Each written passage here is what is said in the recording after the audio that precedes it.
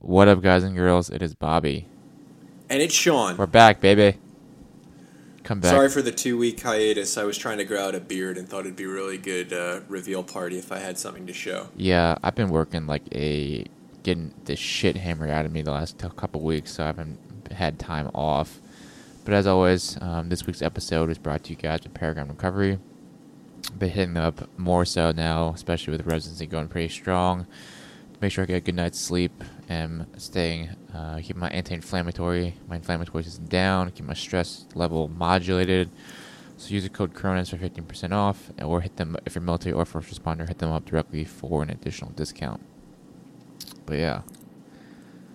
Dude, how busy have you been? Because it's like every time I'm talking to you, you're at the hospital, getting ready for surgery, prep for surgery. I watch a bunch of videos about like surgeons washing their hands over and over again, and I think of you every single time. Uh-huh. What's it been like now that you're Dr. Zhang? You're the surgeon up there at Lewis. I wouldn't say I'm the surgeon, but I am a surgeon. You're the surgeon. Cronus Fit certified surgeon, the surgeon. Oh, funny story about that. I was one of the med students that came here, one of the fourth year rotating med students, was asking me if I was involved with Cronus, because apparently one of the surgery residents in El Paso does Cronus Fit. So shout out to whoever you are. I appreciate the love down in El Paso.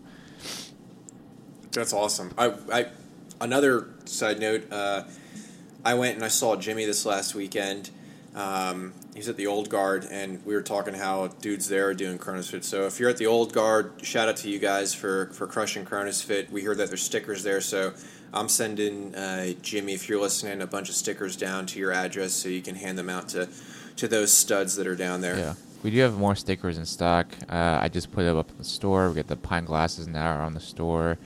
Aluminum pint glasses. We got some more stickers. Aluminum pint cups, I guess. Not really glasses, but aluminum cups.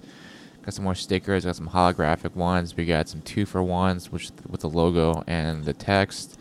And we got the old school the Cronus metal ones back in the store as well. So hit them up. Trying to get them some more apparel going too now that I'm off this week. So I'll do some more time getting some Cronus swag going. So minus the Cronus Fit shout outs that we just did. Oh yeah. You're a surgeon. You're up at Lewis. How's it going? It's good, man.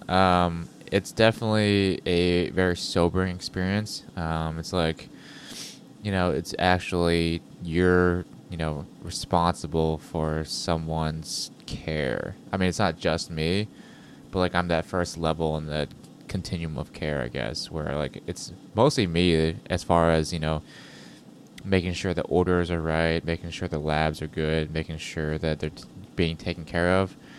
So with that responsibility, there are also days where I feel like a huge piece of shit because there are things that I just miss or like I forget about or don't follow up on. So that's like a kind of a thing that I'm dealing with too. Is just like I feel like every day I'm just like a stupid piece of shit or like a dumb piece of shit for dropping the ball on something and then forgetting to do something and then we talk about something during rounds. I forget about that we talk about it and then don't put the order in, and then it comes like in the afternoon. It's like, hey, why wasn't this done? And it's like, oh, I forgot to do it, and there's like nobody else to like say, So it was this guy's fault. Yeah, it's literally like it's my fault if stuff doesn't get done or if something falls through the cracks, and it's kind of it's a big responsibility to shoulder. And it's not just me. There's like a senior resident and a chief resident. So there's like two people that are supervising me and making sure I'm doing everything. So like the big stuff doesn't really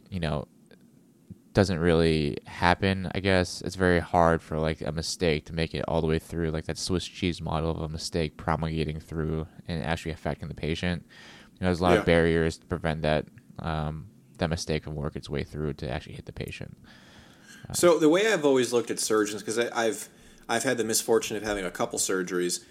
The surgeons are always like, I feel like hot shots. I mean, if you've grown up watching Scrubs, the surgeons were like the cool kids. They were just getting stuff done. I look at surgeons like when I look at pilots, like they're that shit hot like 47 pilot that's just going to put you on the side of a roof, on the side of a cliff. You're in good hands. At any point, do you feel like your personality might have shifted because you're like a surgeon versus maybe how you would have been as a maybe a general physician? Oh. Like, do you interact differently with people? 100%. There's definitely, I think especially here at Madigan, there's definitely like a certain swagger, I would say, being associated with the program here, because I think we're, not to like fucking jerk myself off or anything, but like the program at Madigan, the general surgery program at Madigan is like one of the best in the country, and I'm not just from drinking the Kool-Aid because I'm here and what have you. But we have like 100% board scores. Everybody passes their boards 100% from here. It's like one of the highest rates in the country as far as surgery residents go. Obviously, like we're not as big of a program as like Harvard or what have you, but we still produce nerds. Yeah, we still produce really good surgeons here.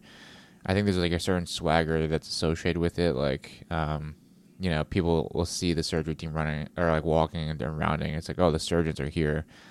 And people will say that, and then people are like, "Oh, the surgeons are here," and it's like they can, it's kind of like that. There's like that mentality that like that culture of excellence definitely exists here. Well, so in your white coat that I imagine you wear everywhere, are there any places on your uniform to like throw up like deployment patches or badges or any of that? So it's just so nobody knows that you're completely tatted out. No, well, it depends on like scrolled out, tabbed, any of that. So like some days, like usually during rounds, we walk in white coats. We're actually the only program in the hospital that still wears white coats. It's like funny because like other hospitals, it's like all physicians have like kind of moved away from white coats and wear like Patagonia jackets or what have you. But I think it's kind of funny. Weird. Yeah, but that's like because it's like people just think the white coat's kind of like lame because it's like trying to show that you're a doctor or what have you. But I think it's kind of cool to wear a white coat because it kind of like shows people that like, hey, like we're the surgeons, like we're the only people that wear white coats, and then no, it seems silly that you like. Why would you? That's like the 80-second walking around and cry. You don't need it, bro. Yeah, but it's like definitely there's a certain like mindset that comes with being being a surgeon, especially, and then being here at Madigan as a Madigan surgeon. I think there's definitely we have a pretty good culture here of like, people. I've noticed it too as like an intern. Like I've taken like a couple of trauma calls where I go to the trauma at the ED bay, and the attending and like a senior resident, like our second or third year resident, is asking me as an intern like what they should be doing, what tests they should be ordering, and it's like kind of interesting because like I'm only like a month into my training, and already people like look to you for advice and look to you what to do,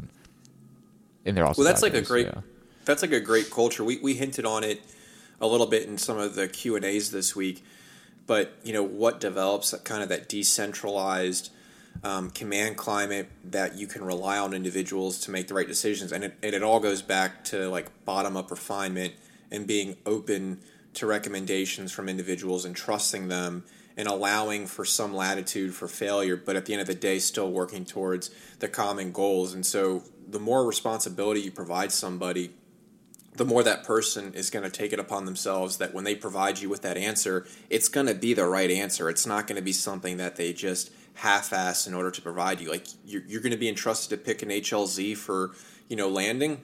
You're going to do a lot of research before that bird touches down. So I think that's awesome that your hospital does that. Yeah, and it's like kind of our culture too. Like we literally hit the ground running. Like on the first day, where it's like, all right, you have these patients, you have the orders to put in, you have the notes to write, and then it's up to you to get this stuff done. So like sometimes it's kind of, I would say it's a little bit overwhelming because sometimes I feel like, I don't want to be that guy that asks like, should I be doing this or what should I do?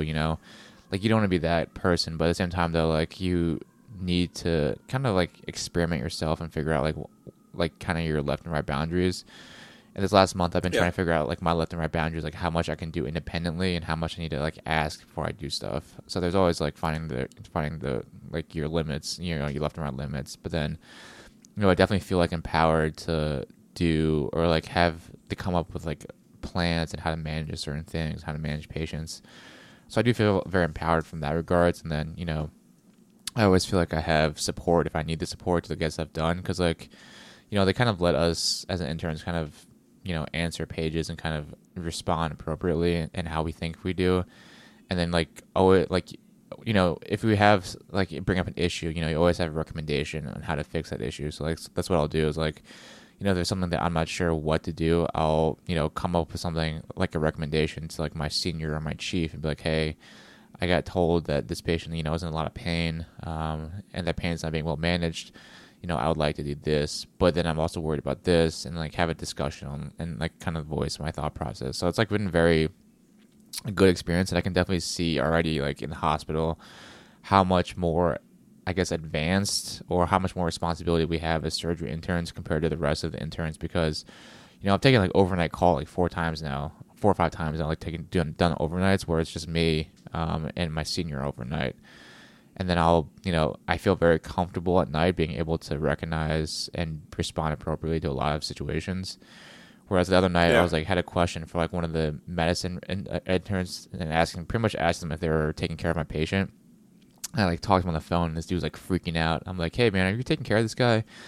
He's like, I don't know. It's my first night. I don't really know what's going on. I haven't heard anything about this guy, but I'm like, dude, like, chill out, man. It's like, yeah, take a breather. Yeah, he's like, it's my first night. I don't really know what's going on. I'm like, dude, like, you're a doctor. Like, you can handle that. But I was like, whatever, man. Like, so much different than doing like your staff duty first time when somebody comes down and says, hey, is the motor pool locked? Hey, did you do this walk? I mean, so what's it like when you've got all these parameters that you have to operate in, and in the regular army and soft, like you've experienced that proper fuck down before. Oh, yeah. Like you messed up. But I feel like with surgery there's almost that extra level. That's almost like if you fuck up on mission, that's way different than in training. But you're always in the mission because you're dealing with somebody's open body. Yeah. So how do you see doctors and your seniors talk to you either differently or similarly to how you were talked to when you were in regiment or the regular army when you made a mistake? Here's the thing, like, we're treated like kind of like adults, so it's like it's never like a fuck down or yelling fuck down. It's like they just look at you and just ask you, why wasn't this done? And you just don't have any response. You're just like, I fucked up. And that's like a shittiest feeling too, because like it's like you're expected to not make mistakes. You have that, and it's like, well, I don't even say like that's expectation, like, because they know that I'm only like a month into it, so I can't be perfect, and I know that I'm a month into it and I can't be perfect. But there's still like I can't help but feel that like I should be doing better, and I should be at a higher level than I am, because I'm comparing myself to guys who are 3 years into it, guys who are 6 years into it too. So it's like, obviously it's like as if on the first day I'm not going to be at that level, and like logically and rationally I understand that, but still like I still have that I guess like motivation or desire to get to that level, because that's like where I see myself going. That's the ultimate goal, is to be up here, but I'm like still down here at this level, and I still need to slowly work my way up there. But it's like I have such high like expectations for myself to get there. But it's like I haven't been fucked down. It's just like you can just see it on someone's face, and they're like, hey, like, why wasn't this done? Like, what happened here? And you're just like, I messed up, and it's just like the shittiest feeling, because then there's just like that look of disappointment that That's the worst. Yeah, you know what I'm talking about. Oh yeah, yeah. The worst I've ever felt was when someone was just like, "That's not the standard that we expected of you. Yeah. If you continue doing that, I don't foresee you having any success here." And you're being like, "Wow, he didn't curse once. Yeah, never he was cursed. very mellow when he was talking to me." I mean, it's an awful feeling. Do you have maybe a better skill set in responding to some of that adversity or some of that criticism with your prior military service and continuing service, by looking back and being able to reflect on your mistakes and maybe track them or write them down? Oh yeah, so I think that but I think that's like any high performing individual too. I don't know if like soft does that. I think I think as an individual, we both of us are probably pretty high performing individuals before we even got to soft. And then being in like Ranger Regiment just enhanced that and gave us more confidence and skill set to become higher functioning or higher achieving, So I feel like not to like compare myself to my peers. Both my fellow interns, they're both like savages and are really good too. But I also feel like I don't know. It's just like I feel like I am able to reflect very like every day. I'll come home and I'll kind of reflect on like what I did poorly and ways that I can improve. So like I feel like in this last month I've like improved drastically and not in like my workflow, being efficient and knowing like how to to being like better, like better work, just being like better in terms of how I'm doing things. So I think that's definitely a skill set that I think I refined from Ranger regiments, like that self-awareness, being able to, critically and unemotionally evaluate your own performance, and then being able to create like a course of action and wave like steps forward and how to rectify it. And it's not like I'm. So talk to us, like when you're reviewing yourself, whether it's from the professional standpoint as a doctor to, personally with working out. Are there any differences with how you approach those problems, or are they? It's literally the same. It's just going to be on repeat because you're a machine. I think it's just the same thing. It's like, you can't get better unless you're looking at yourself and critically thinking about what you're doing. Like every day, I will think about, like I missed this, so I need to figure out a way to structure how I think or how I process information to make sure I don't miss it again. It's the same thing like working out. Like you have, every workout you do, for example, you have an opportunity to self-evaluate and see like what you did well, what you didn't do well, and ways that you can rectify that in the future. But I think in working out, it's like more A equals B, and it's more direct. Right. So I think you definitely have a lot shorter feedback loop when it comes to working out, because you can definitely see, physically and like quantitatively see like your improvement in your time, your strength, your whatever metric you have. I think in medicine it's a little bit harder because it's harder to quantify like mistakes or quantify like how well you're doing, because it's not like you can't really like put a metric or a number on like how many orders you put into the day. You probably think about like how fast you get things done, but that's like also like another. I don't know if this speed is necessarily a good thing as well too. Yeah. So what would be a recommendation for somebody that maybe it's the first time they want to take ownership of a failure, or they want to be able to rectify issues that they've observed for themselves, kind of like a first time I'm realizing that I maybe am not the best at running or the best at push-ups. What's a good first step to doing that in building this kind of maturity level to going forward and improving? I think the first step is obviously just recognize the fact that you have an issue. Like, you can't fix something until you have recognized that this is an issue and that you need to fix it. So, like, you could never, like, if you're, for example, for running, like, if you don't run, you're never going to know that you're a shitty runner, Right. So the first step is definitely acknowledging or putting yourself in a situation to either make mistakes or to learn, or to do something so that you can learn from the mistake. So like, so as far as like working out goes, like you have to first acknowledge the fact that that you need help, and then second is like recognizing that you don't know what you're doing, and that you need to ask somebody that might know what they're doing for help. And I do that in medicine all the time. Like, there's plenty of times where I'm like, I am faced with like, for example, like a patient or a call. I get called that a patient is like, starting to become unstable, and I'm like, I don't know what to do. Like, I recognize the situation that, like, hey, like, maybe I'm in trouble or this guy's in trouble and I'm a little bit over my head. And this has happened multiple times now. And then I'll immediately call for help. Call my senior resident, or call my chief resident, who has that additional 2 or 4 or 5 years more experience than I do. And then, elevating up the chain and finding help and getting help. And I think that's going to be, and that's like not, it's foolish to think that you know everything and you're able to handle everything by yourself. I think that's the first step to like really getting better, is that recognizing that you have a problem or have an issue, and then finding help where you think it's appropriate. It's like the first step of AA. Yeah. It's kind of like So you identify that you have a problem. If you're in an environment, though, where maybe you don't have the best chain of command, let's just say we're back on the line. Mm-hmm. What kind of resources do you think are out there, or would you recommend individuals look into from the mental standpoint all the way down to the technical competencies? For military stuff, I think it's a little bit harder just because it's more of a niche environment. But I mean, I'm sure there are like podcasts and ways that you can listen to other people share some leadership experiences. Us, for example. But I mean, you can talk about like I think Jocko, despite how you might feel about Jocko's podcast, I think he does a pretty good job of talking about like leadership and like self development and all that, like all that stuff.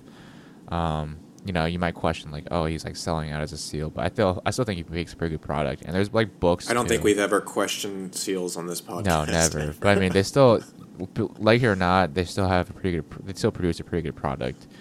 And there's also like there you might not find a direct answer, but this is also like you putting in the time and the effort to make yourself better. So that's like reading books about psychology. You know, I've always been a big fan of reading like psychology, self-help style books, like philosophy books, just ways that you can develop yourself, and you know, giving yourself more tools or more perspectives where you can, you know, operate or to understand other people from. But like definitely as far as the military goes, like if you're not getting your train at command, like I'm sure you have buddies that you went through, you know, ROTC, West Point, BOLIC, what have you. You have, you know, the military is pretty as contrite as is to say, the military and the army specifically is a very small organization. Like once you join it, for better or for worse, you know, you develop a reputation. You have a reputation immediately from joining the military, and that reputation comes from, you know, your ROTC, your West Point days, your BOLIC days, your first unit, second, third, fourth unit. Like all that shit ties back together, and like once you have that reputation, that kind of sticks with you. So I feel like at your first unit, you feel like you don't know what to do. You know, I would probably reach out to like your buddies in BOLIC. You know, typically the guys that do well at like in BOLIC or do well academically or do well physically, kind of like can join together. You know, you hang like attracts like, and you're gonna hang out with guys that you're the most alike with. So I would say, like, you know, reach out to some of your buddies, reach out to some mentors that you might have that, you know, are from like undergrad or West Point, and they might not have the answer, but I can at least point you to someone that does have the right answer. I think some of the hardest things that you have to do is ask the question, and once you get over that hump of opening yourself up and being a little exposed and asking tough questions, how do I do this? What should I do? People aren't going to look at you less just because you're inquiring how to better yourself. If you're asking, like, people say there's no such thing as a dumb question. There are absolutely dumb questions. Like, we've seen them a million times. But if someone's asking an educated question, obviously coming from a background where they want to better themselves, nobody's ever going to scoff at that. Yeah.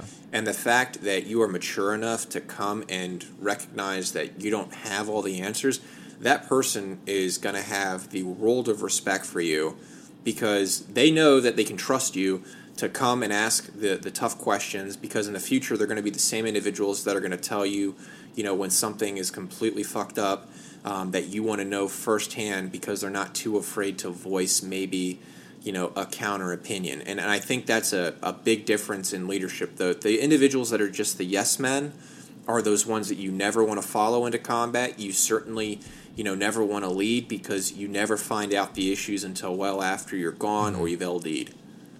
Yeah, that's a great point. It's just that, you know, I'll never fault some, and like a leader too, just not even in medicine, just as as a leader, like I'm never gonna fault somebody for asking for help or asking like some more guidance on something. You know, I mean, there's a certain point, like, you know, message Garcia type thing, where like once you're given an order, like you should expect someone to, you know, be able to fulfill that order. But at the same time, though, like if you're over your head, there's nothing wrong with legitimately asking for help and saying that, hey, you know, I don't know what I'm doing and I need some help. And I think as a leader, like you shouldn't put guys down or your subordinates down if they legitimately are coming to you with a concern that they're not really sure what's going on, because, you know, once you brush that off as a leader, or you don't take it seriously, like you're just creating an environment where it's not okay to ask questions or get further guidance. Of course, in the military is a little bit, you know, and military you can be a little more like, you know, I want you to do this and like give you like, you know, like I want you to make a peanut butter jelly sandwich, like a classic Ranger School example. Like I want you to make a peanut butter and jelly sandwich, but like you don't tell them how to make a peanut butter and jelly sandwich, so that they can learn from their mistakes and learn from them too as well. But at the same time, also like, you know, if you're training, there's a certain thing about, you know, you need to experiment and learn for yourself. But like in medicine, there's just definitely it's definitely I would say like more life or death, where like you definitely need to know that, are recognized when you need help, and then to go up and ask for help, because that's the biggest way that you can get yourself in trouble, is by not, as they say in medicine, you not loading the boat properly and getting as much help as you can get. Well, you brought up Ranger School. I think, since we're kind of like that Ranger-focused organization for the most part, you mentioned making a peanut butter and jelly sandwich. We've gotten a lot of questions before, like, what literature should I be reading before I go to Ranger School? As if there is a golden text out there. I mean, there is. The Ranger Handbook, like, you can read that thing front to back a million times, but until you have to actually put it into practice, it's kind of just going to be words on a page. Mm-hmm. But I feel like at least once a week, we respond to somebody with the same question, which is fine because they're asking it. There's nothing that you can really do to prepare mentally so far as briefing op boards to go to Ranger School, because whether you're coming from BOLC or you're coming from Regiment or you're coming from any other unit or, the Q course or a team, they're going to teach you in the first phase, in the first week and a half that you're going to get there, you are going to get multiple classes from RIs that have memorized that handbook front to back. They're going to tell you a 26-step briefing order for every single thing that you're going to have to brief, from the movement technique to your order of movement to exactly where each rifleman is going to be within your team and your squad.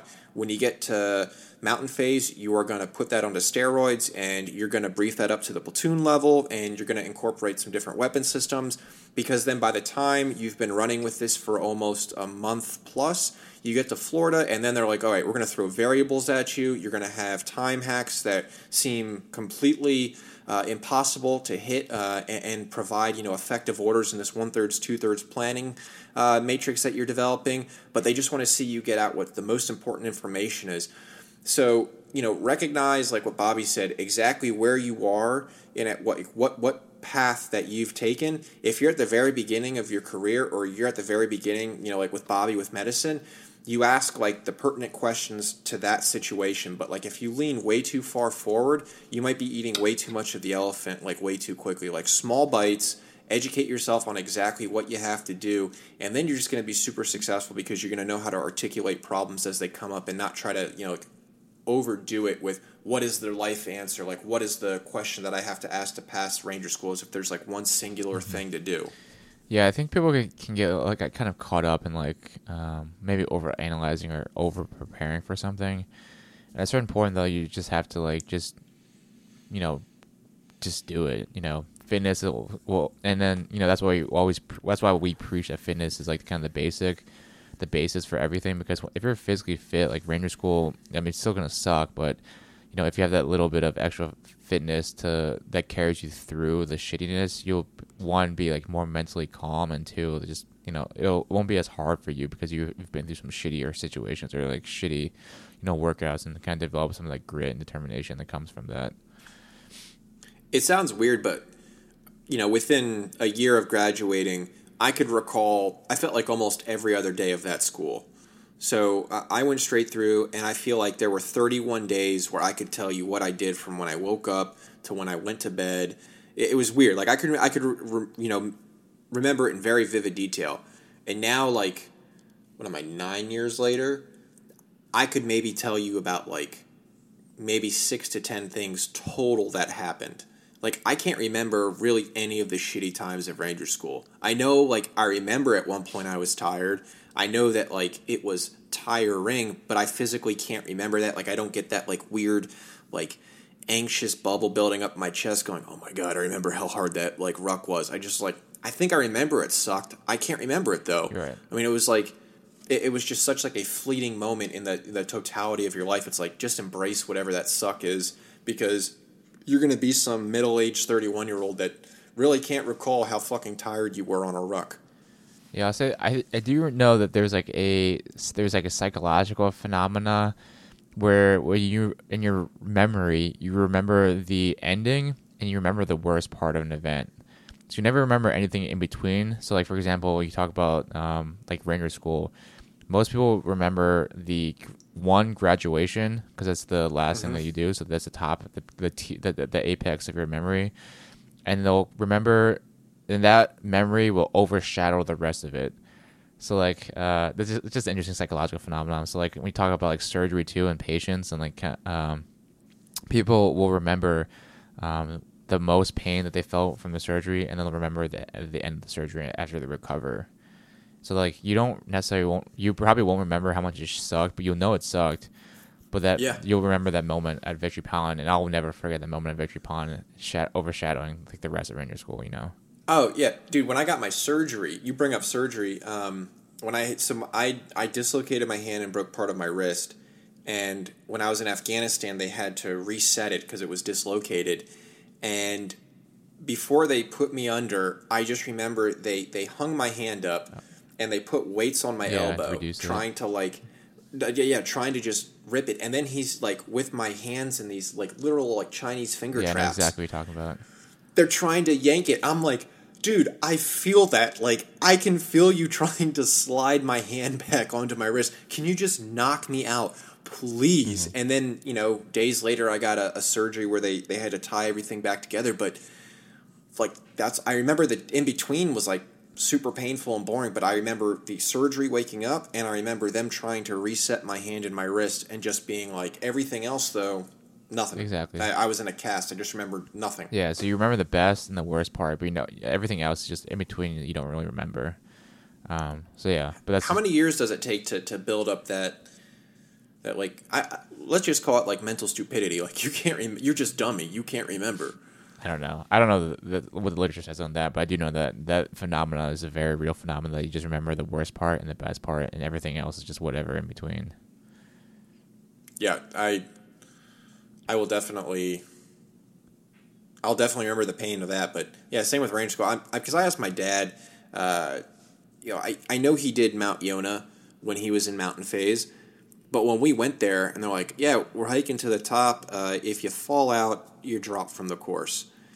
And I felt like I had been so well prepared growing up and asking him all of his Ranger School stories, and then now looking back, being like, I can't believe he remembered half of them. When he didn't remember Mount Yonah, I remember walking Yonah and being like, I'm going to kill him. When I graduate, the first thing I'm going to do is be like, hey, asshole, you didn't tell me about this dumb hill we had to hike up. Why didn't you tell me? Like, I would have mentally prepared knowing that I had to hike however many 100 feet of elevation while you were going to go up there and do some mountaineering exercises. I didn't think Mount Yonah was that bad when we did it. I didn't think so either. I was just angry I didn't know it was coming. So... Spoiler alert, if you're going to mountains, you're going to walk up Yonah. Spoiler alert again, if it's during like the summer, there might be, thunder and lightning storms. Don't sit on a tree branch. Lightning hit like a tree and got everybody in the platoon, and that was the class that had 5 recycles that had to spend like a couple weeks in the hospital because they had been struck by lightning earlier in the phase. Nice. So, lessons learned. But yeah, but where are we going with that? Failure, sucking. Oh, so I will share a story of confronting failure and feeling a huge piece of shit. I had a patient die on me a couple weeks ago. My first patient. So I've actually had 2 patients die on me now. The first one was my first overnight shift, and this patient was in the ICU, but like it wasn't our patient; it was the ICU was taking care of them. But I had actually known this guy because we had it was a vascular surgery patient, so we had rounded on him like a couple of days beforehand. He was actually like a really nice guy, and that was like a kind of a rough, psychologically speaking, like rough, like welcome to, I guess, like start to like medicine, because 2 days before he was alive and he was talking to you, and he was like a really nice guy, like really jovial, making jokes and like saying like how he felt okay, and like he'll recover and feel better, and then 2 days later he's dead, and then my guy, and that's the one that I think affected me a lot. So this was 2 weeks ago.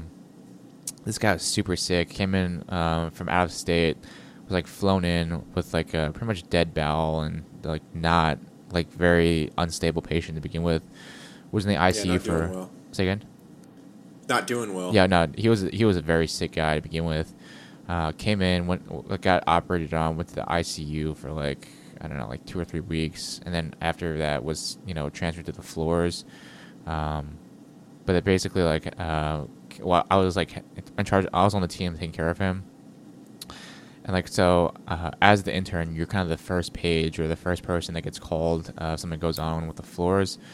So I was the first guy I got paged that this guy was becoming like unstable. It was because like hypotensive, his pressures were dropping, and he was starting to lose and just wasn't responding very well. So that's like a call you don't want to get.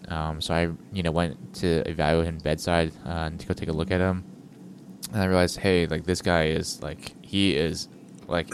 Something's up with him. I don't know what's going on, but he is like very unstable. So I called for help and called pretty much my senior, told him to page and get like a rapid response to get some more help in the room. But basically the guy then proceeded to decompensate and then died. But it was my first real experience responding to like a real emergency situation. So I think that I logically and rationally think I performed very well at the level I'm supposed to. Like I didn't know what to do because this is my first time seeing a dying patient or a patient starting to deteriorate to like on the brink of death. But like I responded very quickly, recognized that hey, like I need help, and started calling for help immediately. And then I started getting the basic, started gathering information, like started ordering labs. Like I had actually, ironically enough, have rehearsed this in my mind so many times that I actually knew exactly what orders I wanted to get, knew exactly what I needed to do in order to respond appropriately. Like you talk about rehearsals and like mental rehearsals, and I had literally been preparing for this moment for months now, thinking about, I've listened to podcasts about medicine podcasts as how to respond to emergencies on the ward. So like I've listened to these episodes, and then mentally rehearse like, I need to order this, and this to either rule in or rule out what the pathology is. So I had even had like on my order set, I have this order set on my EMR that my like favorite orders, and my favorite orders are like I call it my emergency order tab. So like it's all set up so it's all like stat orders. Like this is if somebody's decompensating, I just go into that order set and just click on everything and order that at once. So I know that this covers everything that I could possibly need right off the bat to get information that I need. And then on top of that, so I had that set up. Before this happened, because it's military, so we all have CACs, right? And you have to log in with your CACs. So it's a huge pain in the ass because you have to bring your CAC in, plug your CAC into a computer in order to log in. And of course, it's a military fucking computer, so it takes like 10 minutes for the computer to get set up. But luckily, some floors and some places have something called like a tap and go, where it's like your badge can tap into a computer and immediately log you in so you can do orders. So thinking of that, I was like, hey, thinking about this in my mind, I was like, hey, this is a good capability to have because I'm not always going to have my laptop with me, my computer with me to put in orders. I'm not always going to have my CAC with me to plug it in to put in orders.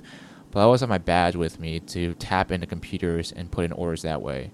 So like leading up to this moment, I think I had done all I was fully prepared for this moment, both like mentally and like had game planned it already because, you prepare for the worst every time. So like I had already rehearsed in my mind, like I'm going to go in, evaluate him, make sure he's stable or unstable, and then order all the stuff I'm going to order. So I got everything cooking or within like minutes of showing up, I had everything ordered and was, trying to stabilize him, like trying to lay him down and get him stabilized, and then help started coming. So like logically and rationally, I know that I did literally like what I was supposed to do, and I did what I was supposed to do very well.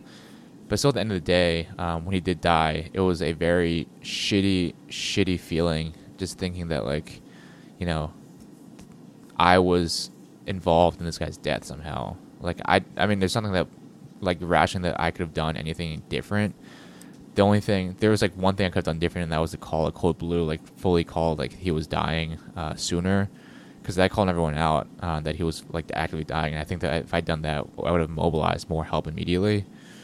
But like, that's like a minuscule fact. But the fact that like I did everything that I was like I had mentally rehearsed for this moment, I think that I didn't take it as personally or take it as hard as I probably could have because like, I had put in the time and the mental energy to prepare myself for what I would do in this situation, like running. We through the talk about rehearsals. mentally preparing. You said you had your go-to orders. I feel like you probably had to develop that in your free time. Like that wasn't probably Oh yeah. something that during. So, in being a good leader and being a good doctor, how many hours would you say? And even when you were down on the line, did you spend outside of work bettering yourself like every week? I don't know. Like it's hard to say now. Like now it's definitely like more translatable. Like I'll show up. I'll depending on what service I'm on, I'll show up at like 4 o'clock in the morning, and then try because we don't start rounding until 6 o'clock. So I have like 2 hours where I'm sitting there, reading about patients, getting things ready, making sure all my notes are ready, like putting in the time. Like I'm putting an hour before even I'm supposed to be there, an hour early before that. And then at the end of the day, putting in an extra hour or so to make sure everything's ready for the next day. And it's like, I tell all the med students that rotate with us, I tell them all the same thing. It's like, it's all about time management and being efficient with your time. Like, what can you do now to set yourself up for success in the future? And I tell that to all my med students because that I think is not just in medicine, but in life. Like, what can you do now to make you successful in the future? And it's not just like in medicine, like making sure like all the notes are ready for the next day, but it's like in the military too. Like what can you do if you have a free like minute or like a free like block of time for like 30 minutes? Like what can you do now that you can do to make your life easier in the future? Whether that's like reading a book, prepping a con-op for something that's due in like weeks out, planning for something that's weeks out, putting in orders and creating an order set for myself when prepping for that call or that moment where I know that I need help or this guy's dying. I need to get all the information I can get in lab work. Like being able to, and that's like the time that you put in to make yourself better for the future. Do you have a physical checklist, or you were talking about like all these orders and you had your go-to tab? Is this a digital thing? It's a digital thing, but like but it's also helpful because then once I click on that tab, it's like what else do I need to think about? Because there's a certain algorithm to the approaching emergencies. Like you talk about ABCs, your airway, breathing, your circulation, and you can kind of run through a bunch of like possible situations that would kill somebody pretty quickly.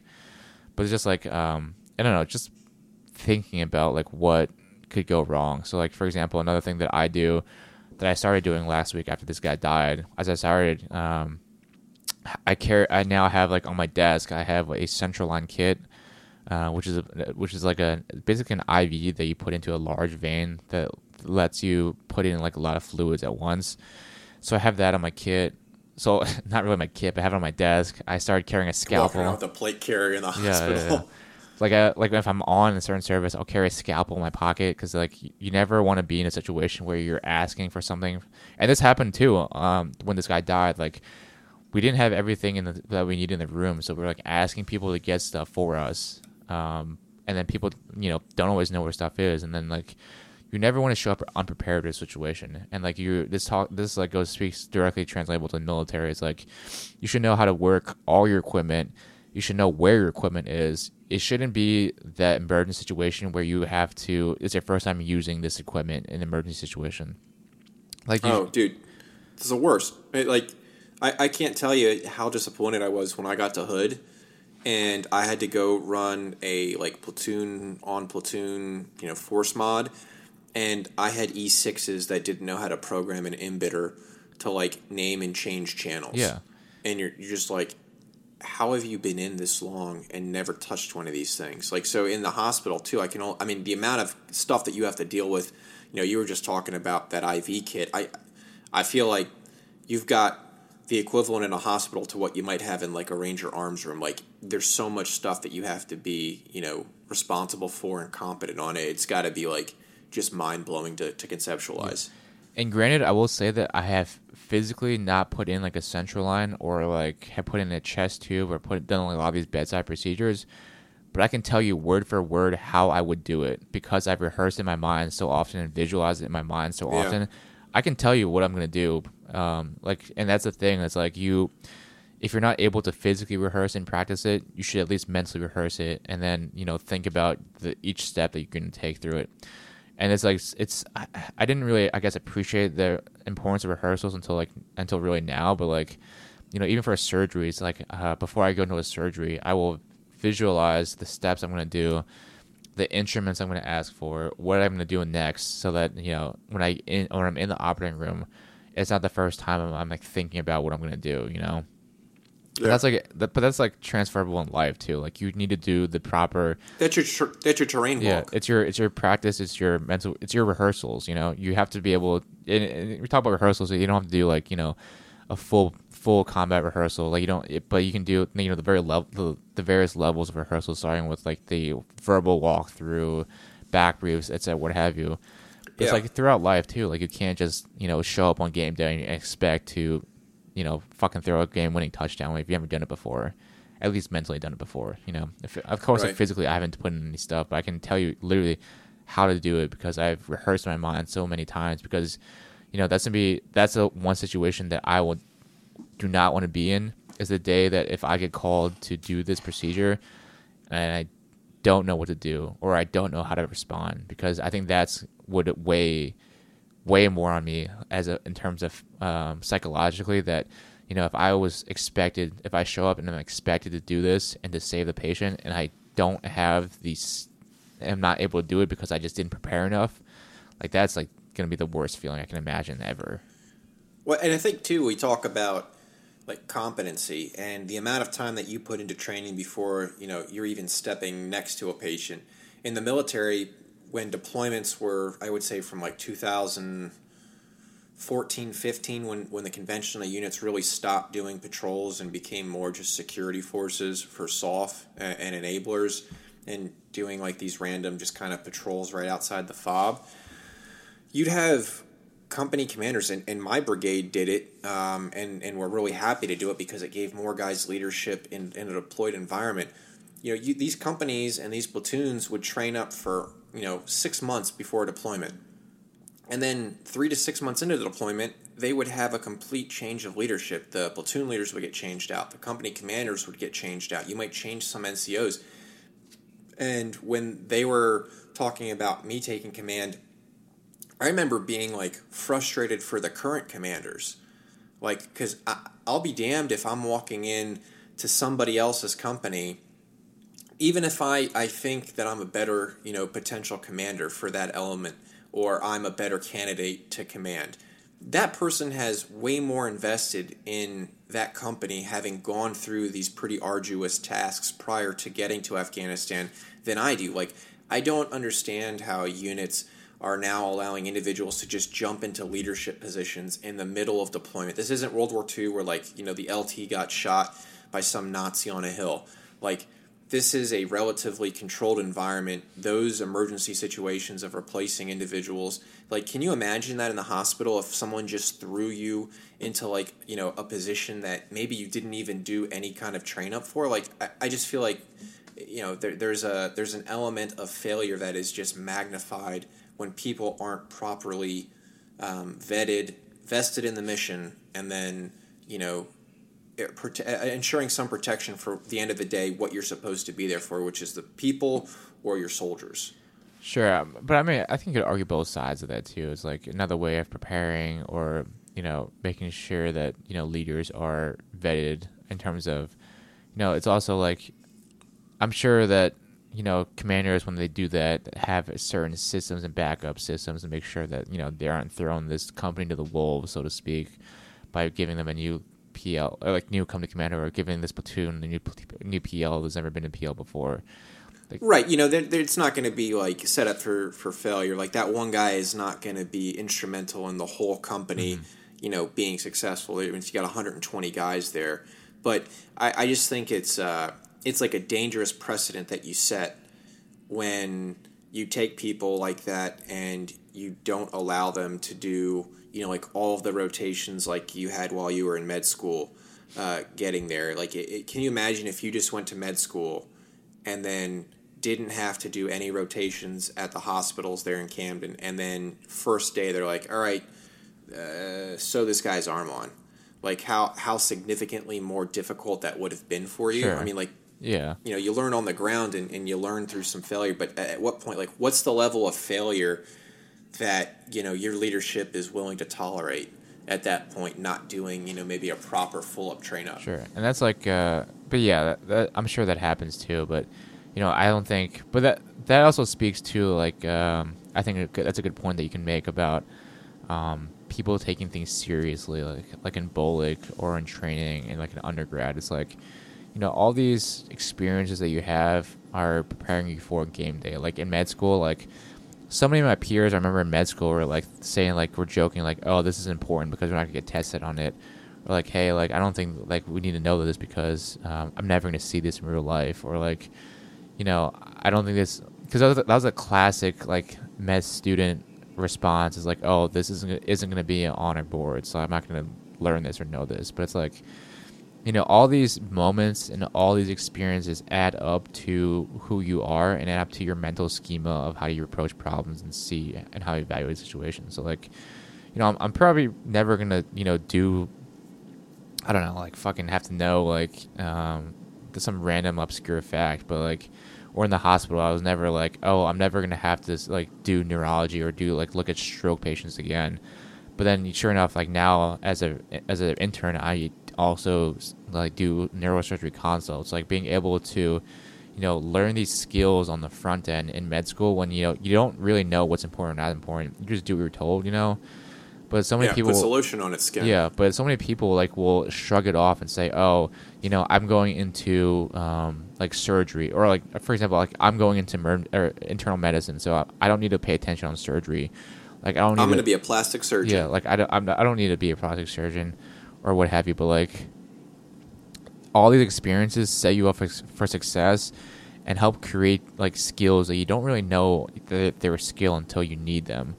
So for example, like a classic example is like if people that wanted to go to medicine, and then on their surgery rotations just didn't put in any time or effort to actually like learn how to do surgery, because that's like, oh, I don't need to learn how to do this, or I don't need to prepare to do this because I'm never going to do this in my life.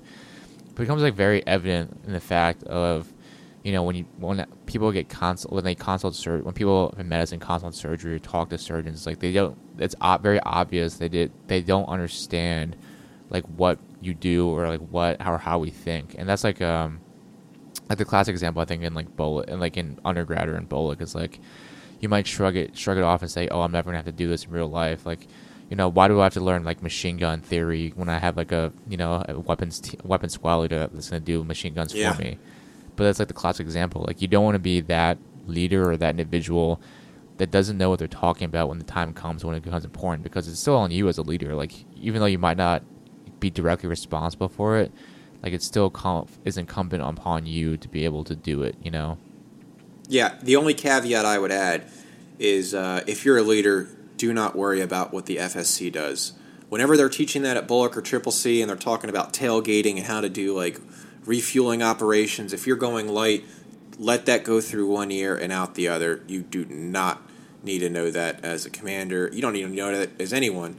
You're going to get your fuel when you get your fuel, because you're the heavy pipe hitter. You're gonna get what you need. So, side note for guys that are going through Triple C, fuck the FSC. Who cares? Well, but long story short, like I think high perform, like I would say like average or not as high performing individuals will have a maybe a tendency to not pay attention or not apply themselves when they don't see that it's appropriate or don't think it's beneficial. And it is I think that's what separates, high performing individuals from less than high performing, is that, high performing individuals will take every opportunity and every experience that they can, because they understand that, they might not need it now as like a second lieutenant or as a captain, but maybe as like a brigade commander or as a field grade, you will need this skill set, or you will need this information in the future. And I think that's what makes people, successful, is understanding the fact that, it might not be important now, but somebody's teaching you this to you for a reason, and it's going to be important in the future, and you just don't know it yet. Okay, so to piggyback off what I said earlier, if you want to be an S3 or an XO, it's very important that you knew what the FSC does, exactly how they're going to get you your fuel, your food, what your field kitchens look like. Those are very important things for keeping the soldiers on the line happy. So if you're a company commander, forget about it. if you want to be a field grade, you need to know it. So figure out how high you want to climb, because Bobby's completely right. If you want to be a battalion commander or brigade commander, support is very important. Bullets don't fly without supply. I think I've seen that tattooed quite a couple times. Yeah. But long story short, the point I'm trying to make is like, it doesn't matter what level you are in your career or where you are in your life. There's always something that you can do to make your future self successful and more successful. And you might not know the answer now, like as a 21-year-old in college, like you might not know what's important now, but you should put yourself in situations, give yourself opportunities that develop you and challenge you, because from these, experiences that you might not recognize are important will make you a better person in the future. And you'll look back on it and be like, oh, that was really very funny, or what a great coincidence that I did this, because it makes me better at doing this in the future than what I want to do. So that's absolutely. That's the thing. So we were talking about kind of like professional failure, and how you can recognize that. I think too, it would be inauthentic for us to talk about personal failure too, and like steps of that. So it's not like you and I are total failures or total flub ups here. I was training for the last, I'd say, 4 months to do an Ironman. I currently feel like a failure because I'm putting that training on hold for probably the next 6 months, as I can't get into a pool. Every single race is getting canceled. What would you say from the standpoint of things that are out of your control making you feel like a failure, and getting over that hump?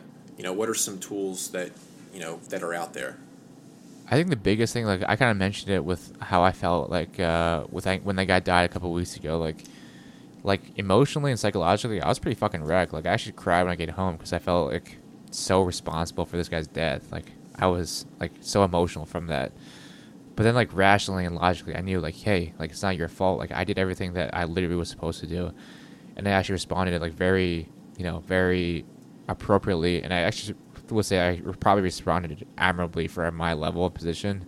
Yeah. But still, like emotionally, it still sucks, and psychologically, it still sucks. But like at a certain point, you have to like recognize and like rationalize it to yourself that it wasn't necessarily your fault, and there were things done that were outside of your control that you can't possibly control, and that you can reevaluate the situation and then look at what you did specifically that made you either a success or failure. And then if it's something that you did that caused you to fail, you have to make that, do that analysis and then figure out how you can prevent that from happening again, Yeah. And like, I think... So I would... And then so like what you're saying is identify maybe things that were in your control, but do you put like maybe like I want to now put another target out there on my calendar for I couldn't get it done here. I felt like a bit of a failure for not having been able to train effectively or be able to perform effectively here. Did you see yourself doing the same thing? In the hospital, like you mentioned having this kit available. Do you have stuff now on a calendar? You're like, this is a benchmark that I want to hit, to better patients with this topic, or whatever have you. I don't think so, because I don't think it's necessarily as quantifiable as like for training for something is, because when you're training, you literally have metrics that you can track progress with. But I think when it comes to like patient care, it's I don't think you can really track that as much or have like metrics that you can hold yourself accountable to. Instead, I look more of it as like an effort thing, and like how much time and effort I'm putting into making myself better. Yeah, it's like very easy because like it's very easy to because I'm fucking tired all the time. Like I fall asleep on the couch. I get tired driving home every day after work. Like I in the verge of falling asleep while driving. Kind of dangerous besides the point, but the point I'm trying to make is like, you didn't hear that here. We didn't say that. That didn't happen. Yeah, I'm your lawyer. That never happened. Yeah, the point I'm trying to make is like, I'm always fucking tired, and I would always rather just go to fucking sleep and not do the work I need to do. But regardless, I still come home at like 7:00 at night. I'll eat dinner with my wife, and then I'll take that 30 minutes to an hour before I go to bed to read. And I just am constantly reading and trying to learn as much as I can because like any skill, you have to develop it in order to get better. And like you can't expect that, you can't expect to fucking, like I said, throw the game winning touchdown without ever putting in the thousands of hours of perfecting your spiral or, understanding how your offense works. Like it's the same fucking analogy for life. You can't expect success if you don't put the hours and hours and sweat and tears and blood, sweat, and tears into it, and then show up on game day and expect, I think I put it. I think I can do this because I want to do it. No, you can't. Like that's not feasible. That's not like it's not possible to just show up on game day and expect success if you haven't put the time in to achieve that success. And that's kind of a shitty response too, because people always ask us like, hey, how do you be successful in SOF? How do you how do you get your Ranger tab? Like how do you go get selected for SF? It's like, how do you pass SFAS? It's like, I wish I could tell you that there's a fucking one simple answer for it, but there isn't. The answer is you have to fucking work. You get to put the time and the effort into it, and you can't just show up on game day. You can't show up on day 0 and expect to fucking super max your APFT or run like a 30-minute 5 mile without putting the time in to do so. Like I love getting we talk about good questions, and this is where we talk about there being like absolutely dumb questions. When you get guys that hit us up that essentially are asking us like, what Olympic lifting program / strongman program can I do where I'm going to eat like Brian Shaw and Hafthor Bjornsson to get ready for Ranger School? It's like, I'm sorry, I can't remember. Is Ranger School the world's strongest man competition? Like, there are so many books out there. There are so many assholes like us that are voicing their opinion and projecting it into a void. Everyone says the same thing, though. Like, you have to be good at body weight movements. That includes, like, calisthenics. That includes, like, being pretty fit when it comes to running and rucking. And you generally have to have grit. And if you're not challenging yourself physically to get better, when it comes to having to carry the 240 for 6 to 8 miles in the middle of the night with nods on, when it comes to carrying the Skedco, climbing up the mountains and getting stuck in Dahlonega, like, that stuff's going to break you.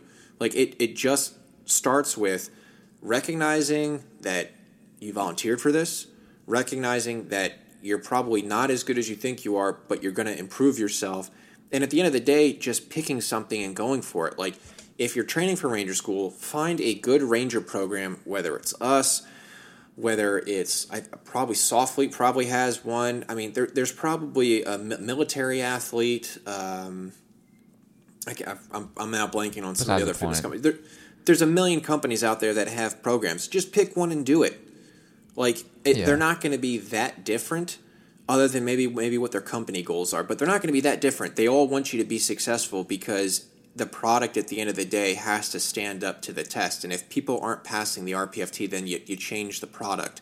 But just pick a product, pick your goal, and then have some maturity and realize that, you're going to get thinner training for Ranger School. You're going to be thinner coming out of Ranger School. You don't have to go into Ranger School looking like Callum von Munger. You don't have to look like Arnold Schwarzenegger when you're dumping your bag, because guess what? If you run slower than 40 minutes, you're fucking gone, and then you're going to be a slick sleeve tabless asshole that's making excuses.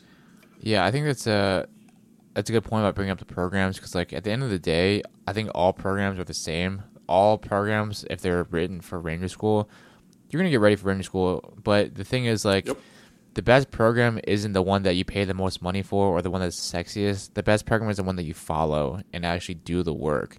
Like you can't just buy a program and say, "Oh, I bought this program. I'm gonna be physically ready for Ranger School." You still have to put in like the literal countless hours of sweat and pain that you need to put in order to get yourself better to go to Ranger School. You know what I mean? I mean, for instance, too, like we have a ton of free programs that not only we operate on a daily basis between the functional fitness and the military prep side. But there are a ton of free programs on the website, namely the Ranger School program, the SFAS program, your iBullock, your squad PTs, and a couple functional fitness programs. If you're training for Ranger School and you're asking, like, hey, if I follow the functional fitness program, is that going to get me there? Yeah, it could get you there. The SFAS one could get you there. The iBullock one could get you there. If you want to get jacked and you're like, do I want to follow the Ranger School Prep one? It might get you there. It's not really designed to, but if you put a lot of effort in, you probably could get jacked. But you have to just realize that, programs are named for what they're named for. The programs are designed for getting you generally fit, and you're going to be very fit after doing them. But at the same time, they're also going to be somewhat tailored, and you have to understand that, like, doing the operator program, for instance, might be cool. It has a lot of kit movement, but if you're going to Ranger School, you don't need to be good in kit movement. You just need to be good with a ruck and body weight. So don't try to, like, pick sexy stuff just because it sounds cooler and has more barbell work. It's not really going to translate to what you want at the end of the day, unless you really tailor exactly where you're going in life. Yeah, I'll even say that, like, you can't also expect to, like, buy the program and just work out 12 weeks before starting at the Ranger School and expect success. Like, this is, like, the programs are meant to be written for, like, people that are already probably at a pretty good level of passing already physically. You can't expect to go from, like, little zero or, like, from running, like, a 15-minute 2-mile to being able to pass, like, RPFT just by running the program. So you have to have a little bit of self-awareness and understand that the programs are not, like, a golden magical solution to get you running in, like, a 35-minute 5-mile. No, absolutely. And so if you want, like, you're sitting there listening to us going, man, these guys are jerks. I was going to get a program. Now I'm not. That's cool, but I'll give you like a window of time. For instance, if your 5-mile is where it needs to be, starting a program for Ranger School and where you want to be in 8 to 12 weeks. If you are not comfortably running a 40-minute flat 5-mile, like really at the start of that program, there's going to be a higher likelihood that you'll probably fail somewhere, I think, on the RPFT or in RAP week, simply because you're probably doing that in like peak conditions where you're totally prepared. The program might make you a minute, 2 minutes faster because you're not going to drop 5 minutes over the course of a couple months. That's just, as an adult, you're not going to be able to do that. You might be able to go from like a 50-minute 5-mile to a 43 or 44-minute 5-mile relatively quickly, but there's going to be a certain plateau that you're going to hit. But you're not staying up a couple days kind of straight. You don't have like all this stress and anxiety that's building when you're standing everywhere, waiting to go, running to get chow. You're burning way more energy. You're super nervous for that one event. You're literally standing for a couple hours before you even start the run. You're standing for like 2 hours just to get your push-ups done. Like, you need to be probably comfortably running a 40 minutes or less for the Ranger School. But if you're at that 42-minute mark, 43-minute mark, your 12-week train-up window is probably more realistically like a 15 or 16-week train-up program, where you should probably focus maybe on a running-centric program that gets you comfortably to be able to sustain an 8-minute pace for 6 to 7 miles, and then you hit up the one that's going to include more rucking, more weightlifting, more lifting in general, so that your body's going to be taxed, but you can always hit that 8-minute Ranger standard. Yeah. I think that's the big difference when you start these programs, and people just kind of having lofty expectations that if you're training up to be a Navy SEAL, just because I followed SEAL Fit for 16 weeks before I went to BUD/S, I'm going to be good during Hell Week. Maybe. But I guarantee you that's a much lower success rate than the person that spent maybe a couple months training up their deficiencies before they start a program. And the circle back comes back to the whole self-analysis, being honest with yourself and recognizing your true levels and your capabilities, because you can lie to yourself all you want, but when game day hits, all that self-talk and all that bullshitting that you've been doing yourself isn't going to prove successful for you. Yeah, I can't tell you how many iBullet guys, over the course of, we're 16 weeks there, I think it might be longer now, consistently we're running 39, barely passing the 5-miler, and then you go through RAP week and half of them are gone because they do their sit-ups. Now all of a sudden their core's taxed. They've been standing for 2.5 hours and they're lining up on a start line. For those of you that have been to Ranger School, you have people that just take off like a bat out of hell on the start of that 5-miler. and they'll run that first mile in like 6:10, 6:15, and then die because everyone's just so jacked up. You've got 400 plus people running it. People are just like trying to get out ahead because they're so worried they're going to get behind some weird pace and they're going to be dropped. But the problem is because they didn't know their pacing effectively and they couldn't like find that like opportune level of stress to get ready, that they're like, all right, I'm fine with getting passed by all these people. I know I just hit my 7-minute pace. Like, I know I'm going to hit 35 comfortably so that I'm not even at risk of getting dropped. You're not trying to get like a spot report for finishing under 32 minutes. Like, that really doesn't go anywhere unless you build up a lot of major minuses, which I had, which it still didn't help me out to getting any like, major pluses. So again, like Bobby said, recognizing exactly what you want to do, recognizing that you should build your on your flaws and make them better individually, and then try to put the whole thing together. Yeah, so like you can always lie to other people, but you should never lie to yourself. Yeah. I really have to piss, so let's just start wrapping this one up. Yeah, man. Okay, so before Bobby pisses himself, the Cronus Scholars Program is up and live right now. This year we are giving out 3 $1,000 scholarships. It's a real simple application. You just have to essentially send, either your DD-214, a copy of your OER, NCOER, an application letter, an acceptance letter. If you're already enrolled in the program, like just a first semester, like showing, hey, I was in the program, 2 brief letters saying like what you want to do with your degree afterwards if you want to benefit veterans, and like a picture of yourself in uniform. The scholarships can be used for anything. It can go towards your tuition and books. It can go towards your rent. It can go towards interview prep. You don't have to be going to get like an graduate degree. If you're trying to go to like a technical school to be, a welder, if you want to work on cars, the scholarship is literally for you. If you are a transitioning individual, if you're coming from Ranger Regiment, that's great. If you're coming from the regular Army or the National Guard, that's great. We just want an opportunity to give back to the community because Cronus Fit has been so great to us over the last 2 years to provide for a lot of other donations and programs that we've run, that we just want to make sure that the guys that are getting out of the Army that have been following us for years are getting that, in due course. And so sign up for this. If you have friends that are doing it, tell them to sign up. We want to try to give anything that we make here on the website back and get guys, to that next chapter and next career. Yeah, absolutely. And then, it's obviously, the goal of us is what we try to do is try to give back to you guys, whether it's through the podcast, through programming. At the end of the day, you guys are, the ultimate focus of what we do. So, apply for the scholarship. It's really not that hard. And I think that's probably a great analogy to make. That's like, if you're not going to put it in an hour to apply for $1,000, like, we probably can't help you that way anyways. We're not going to help you that much anyways for you to get successful. So just put the time in. It's not, and don't think you're taking away either. Like, we'll make sure it goes to the right people. So don't think if you're like, not deserving of it or aren't high speed enough for it, just apply, and then you never know. Yeah. You just put your stuff in.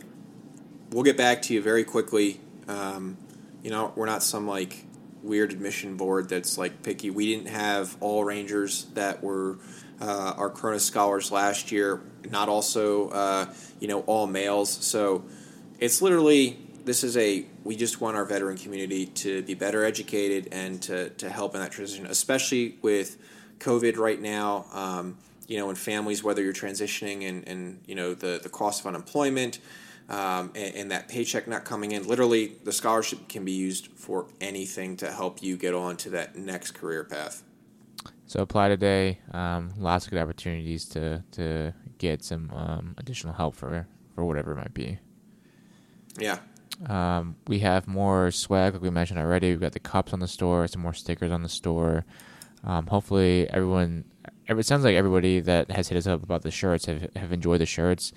We have another design that I've been working on, so we'll probably start getting that set up and get that up on the store pretty shortly. Super comfortable. And then with that, guys, we will catch you guys next time because I'm literally about to piss myself. I want to see it. Keep them on the line. It's like Let's go. It's like leaking right now from my dick. All right, guys. All right. Peace. I'll see you later. Bye, Bobby.